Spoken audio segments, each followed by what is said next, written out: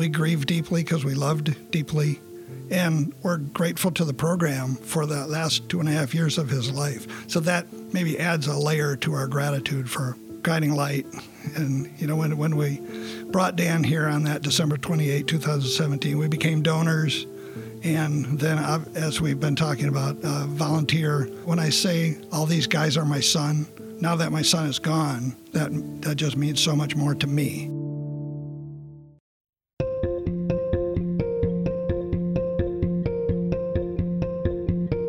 This is Casting Light, stories of recovery and hope from inside Guiding Light here in downtown Grand Rapids. I'm Phil Tower. Thank you so much for listening. This episode and our past episodes have been sponsored by Treadstone Funding. We want to say thank you, Treadstone Funding, give them a shout out, and remind you that underwriting support is really critical for the programs here at Guiding Light, the Men in Recovery, and of course this podcast. We thank you for making these things possible. We thank you for listening. Make sure to tell a friend about us. Every day, Guiding Light provides safe and secure living arrangements for men who are looking to find a new path, self-sufficiency, and dignity. And we want to thank you, our donors, for showing the men here at Guiding Light that you care. I'm really excited to welcome in this episode Scott, who is a recovery group leader here at Guiding Light, but he has a much deeper story than that. For a radio and podcast audience, Scott has some awesome hair, which we could do a whole podcast episode on. And that's all yours, I can tell, right? It is. Welcome to the episode. I appreciate Thank this.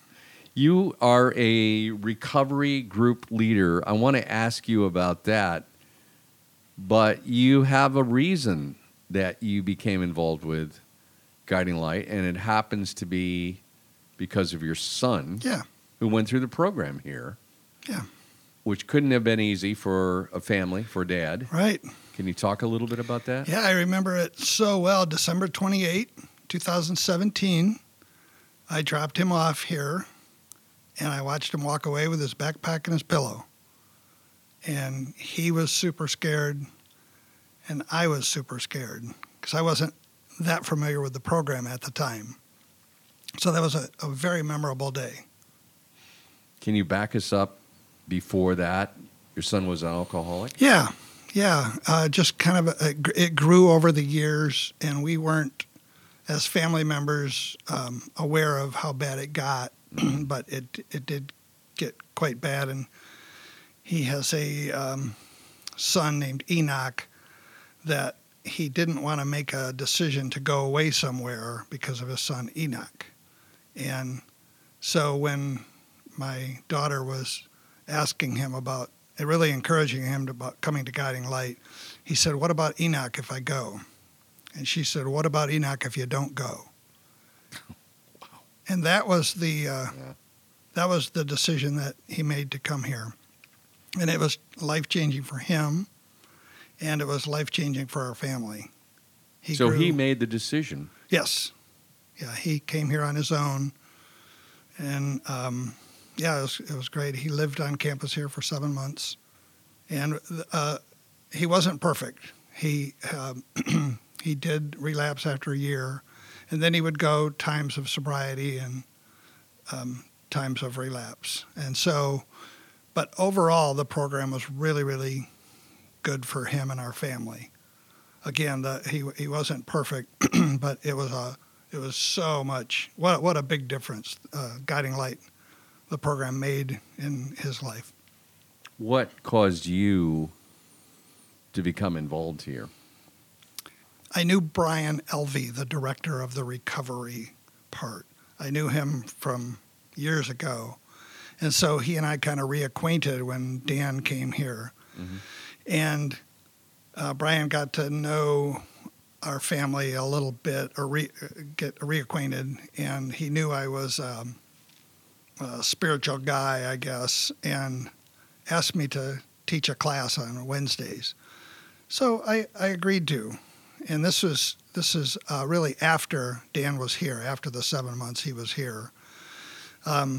So it was kind of scary for me to come into a new community But it was very challenging. And, of course, I loved all the guys, and because they were all, an extension of my own son. So what they dealt with was what our family dealt with. So I loved the guys in the program and still do. And it's hard for me sometimes when they complete the foundations part of this to move on, because then I don't get them anymore. So I miss a lot of these guys. And I've seen a lot come and go in the last 2.5 years or 3 years. It's a special kind of brotherhood, wouldn't you say? It really is. That's saying it lightly, but there is a bond here, a camaraderie, I think, that the recovery community shares. That's absolutely beautiful. So, Scott, what do you do as a recovery group leader? Walk us through that role. Yeah, I'm a guy that saves quotes when I read things, and I see them in books and articles and memes on social media that if it means something to me, it probably means something to somebody else too. So I just kept them in my notes in my phone for years. So what I've done then is I've created 9 lessons of each lesson has 4 quotes and a closing blessing.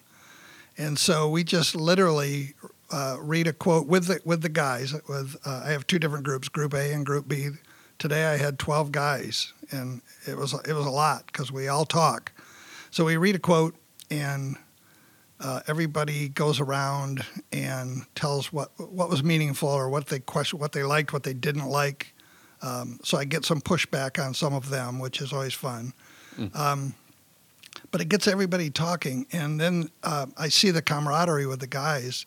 If somebody says something they're struggling with, the other guys will voice their support, and especially the guys that have been here for 3 and 4 months, for the guys that have been here 2 and 3 weeks. So I really like the camaraderie with the men. I love the fact you built your own curriculum. Yeah, it's kind of weird. That's kind of cool. Yeah. 4 quotes and a blessing. By the way, what was the quote today? Do you remember? They're pretty lengthy. For instance, next week will be, this is one I remember, things to give yourself. Time, a break, room to make mistakes. And then the last one I love is grace. Give yourself some grace. And so, the guys will pick different things, and it's just an important quote, I think. So they go around and they just talk what that means, or they dissect it? Yeah. What it means to them. So some of them are quite deep. That's okay. Spiritually. Yeah. And some of the guys don't always get it. But after a few guys talk, then they start to get it. And I like to, of my years of reading theology, guys will say things and then I'll interject a little something. But I don't always know. That's not always prepared. So it's kind of fun for me, because after a few years, you get to know stuff. Yeah. I love that. And I would bet, Scott, that some of these guys probably come back to you and say, this quote is going to be with me for life. Yeah, I always hope that. I haven't heard that yet. I did. Somebody said something a couple months ago, sat there and looked at the quote and kind of shook his head, and he says, I've never thought of any of this stuff before. And I like that. I like to go to places in their mind or spirit that they've never visited. So I feel like that draws things out of them or invites God into them. I'm not sure which one. You ever go into Proverbs? No, but I love Proverbs. There's some good ones in there. Well, what's difficult about Proverbs is they're all standalones. Yeah. So there's not a lot of, at best there's, a few verses that go together. But it's hard to put a whole thing together on standalones. Yeah, that's true. And then there's some that are like, a basket left empty is a sad thing. And some of them are really kind of esoteric and just a little unusual. And very thought-provoking. Yeah, and very thought-provoking. Yeah. This program Guiding Light, which is so many amazing things. The recovery program here, it takes on a different look when you are a part of it, when you are inside the walls of Guiding Light. For the person who maybe is a donor who sends a check every month or every quarter and is not given the amazing front row seat you have, how would you explain this process to them? This thing, what happens to me? Yeah. I know that's more than probably just a sentence or two, but Yeah. I mean, if you ran into a person and said, "What is it like in there?" Yeah, I get that question from time to time. The key, from my perspective, the key is sobriety in the recovery community. It's not about teaching them Bible verses or singing hymns or some of the things that churches do. Guiding Light is not a church community; it's a recovery community. So that's really the focus, and I think a lot of alumni come into the doors yet and hang out like on Tuesday nights for the AA meeting. And so it's always good for the current clients to hang around with alumni. And so the sober celebration of nailing the names on the wall of a year or more of sobriety is so great for the current community, current clients to see. Yeah, and yeah. the hope that was dripping out of that celebration is just beautiful. So it's really about hope and sobriety and recovery, and not so much the Sunday school stuff. We're talking with Scott, who is recovery group leader and also involved in spiritual direction here at Guiding Light. It's part of this Casting Light podcast episode. And spiritual direction is really a big part of the success of this recovery program. But you know what, Scott? Every man who's talked about going through recovery here has said, they don't preach to me. They don't come running after me saying, accept Jesus or you're going to go to hell or you have to do this or that. It's just acknowledge you need a spiritual higher power. Yeah. And be wise enough to realize that. Right. Is that a good way of characterizing it? Yeah. I need something not within myself anymore, because I tried that. I need something outside of myself. Yeah, so my goal is to not make the directees believe just like me. I want them. Like that. Yeah, I want them to. I want them to hear that God is a creator and that they are not just the object of creation, but the subject of creation. And I want them to hear that creator is crazy about them and delights in them. Those I think are important, but I don't want them to believe just like me. What do you do when you encounter that stubborn or doubting directee? I don't know if I've had that Not so much overtly, huh? Yeah. but I have lots of space for that. Yeah. And I got to believe that God has a lot of space for us. Yeah. So that's one of the things I think we can offer one another is a lot of space to learn and to be. As a recovery group leader and your role in spiritual direction here, I got to believe there are a lot of rewarding things, but if you could maybe talk about one or two that just make you leave here, almost feel like you're walking on air. Yeah. And some of those things, I wish some would come to my mind. But it is, actually I was talking to one of my directees today about that. So what Scott has to be careful of is to not have this be about Scott. Isn't it great that Scott volunteers, blah, blah, blah. So when one of the students in our class or one of the directees says things like, that's a new thought for me, or comes back, I like to give little assignments. For instance, I just gave an assignment to my guy last week. He had never taken communion before, or the Eucharist. Mm-hmm. And so they go to Cornerstone Church, which is 2.5 blocks away from the campus. They walk there, and I knew they were having communion.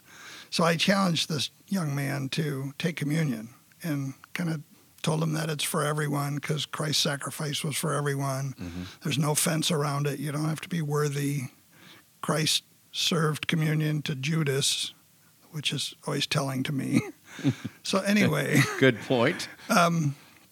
This young man told me now this week that he put that wafer on his tongue and let it dissolve a little bit, and then he drank the juice, and he got it, that this Eucharist is for you, for my love for you. And when you take this, remember me, kind of a thing. So he got it.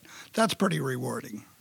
Yeah, and not only that, you said something that, I think a lot of people have this, at least understanding that to be able to receive communion, the Eucharist, they have to meet a certain criteria. Yeah. Or I'm an alcoholic, or I'm a sinner. Yeah. I've just done so many bad things. There's no way if I go up there and try to take communion, a lightning bolt's going to hit me. But that is what the essence of the Christian faith is all about. It's about that love and grace and open table. Yeah, open table, and always room for more. And Cornerstone is a great church because I've been to that church, Heritage Hill campus. It's a beautiful building. Mm-hmm. They have about as open as a policy as you can. And very warm and welcoming, and I love hearing that. Yeah. Scott, I'm struck, as I am so many times, that we never know who this podcast is reaching. We know there are people who maybe are suffering and feel lost, need somebody like you to drop them off in the front door, or at least somebody to talk to them, somebody to be a mentor, somebody to at least say, you don't have control of this like you think you do. Yeah. You've lived this in a very real personal way in your own family. If there's a parent out there going through what you guys went through, what words of wisdom would you share with them right now? Yeah, I would echo my my son's words. What about my family if I don't come? So as the old quote about change is hard, but it's so is staying the same is applicable. It is hard, but sometimes, most times, maybe every time, it's worth doing the hard thing. And the end of the story might not always be glamorous. You probably don't know this, Phil, but our son that came here passed away about 1.5 years ago with an alcohol-related injury. He had a brain bleed, and because of his compromised organs, it was extensive, and he was on a ventilator for 4.5 days, and then we let him go, and it was extremely difficult. But we were all thankful for the last 2.5 years that we had with him that were so good, because the years before that in practicing addiction was really, really hard. So we're blessed in maybe a different level than what you're asking me about. Yeah. So there's a depth there of grief that is equal to love. So we grieve deeply because we loved deeply, and we're grateful to the program for the last 2.5 years of his life. So that maybe adds a layer to our gratitude for Guiding Light. And, when we brought Dan here on that December 28, 2017, we became donors, and then, as we've been talking about, volunteer.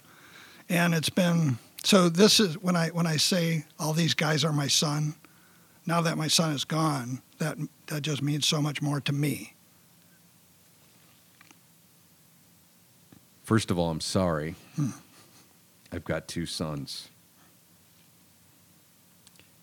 And I can understand that. But you had just amazing perspective as you told this story.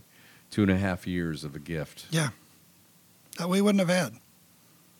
And so if you're going to lose a son, I don't even like saying this, but that's not a bad way to lose a son. No, I understand. And it adds to your ability to connect with these men. As sad as it is, it's also, like you said, these are now my sons, paying it forward. as a recovery leader with my spiritual direction. I love your quotes. I want to take your quotes class myself. Can I sign up and just sit in there? Sure. I'll probably stare at it on the board going, Scott, you got me on that one. Help explain. Yeah, I'll give you one of my copies. Okay. I would really enjoy this. Thank you. Man, oh man, Scott, thank you for sharing this story.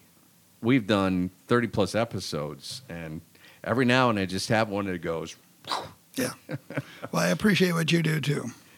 It's a real honor and a pleasure, and I thank you for this. Scott is a recovery group leader, also involved with spiritual direction here at Guiding Light, and man, are the men who work with him blessed.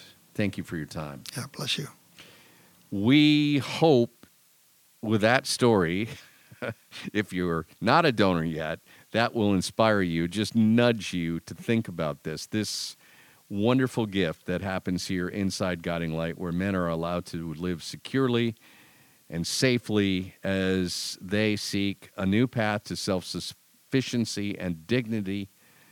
Thank you to those of you who are already regular supporters of Guiding Light. This is not a hard sales pitch. We hope these stories move you forward to say, I need to be playing a part of this. And you can right now. GuidingLightWorks.org. If you'd like to make a gift today, maybe even save a man's life. GuidingLightWorks.org. Most importantly, we hope you enjoy this podcast series. We have some 30 other episodes for you to check out. Be sure to share, review this episode or any other episodes. With your help, we'll grow our podcast audience and share more stories of recovery and hope. I sure hope we can. It's a true honor and a pleasure to bring you everyone. For Guiding Light and Casting Light, I'm Phil Tower. Thank you for listening.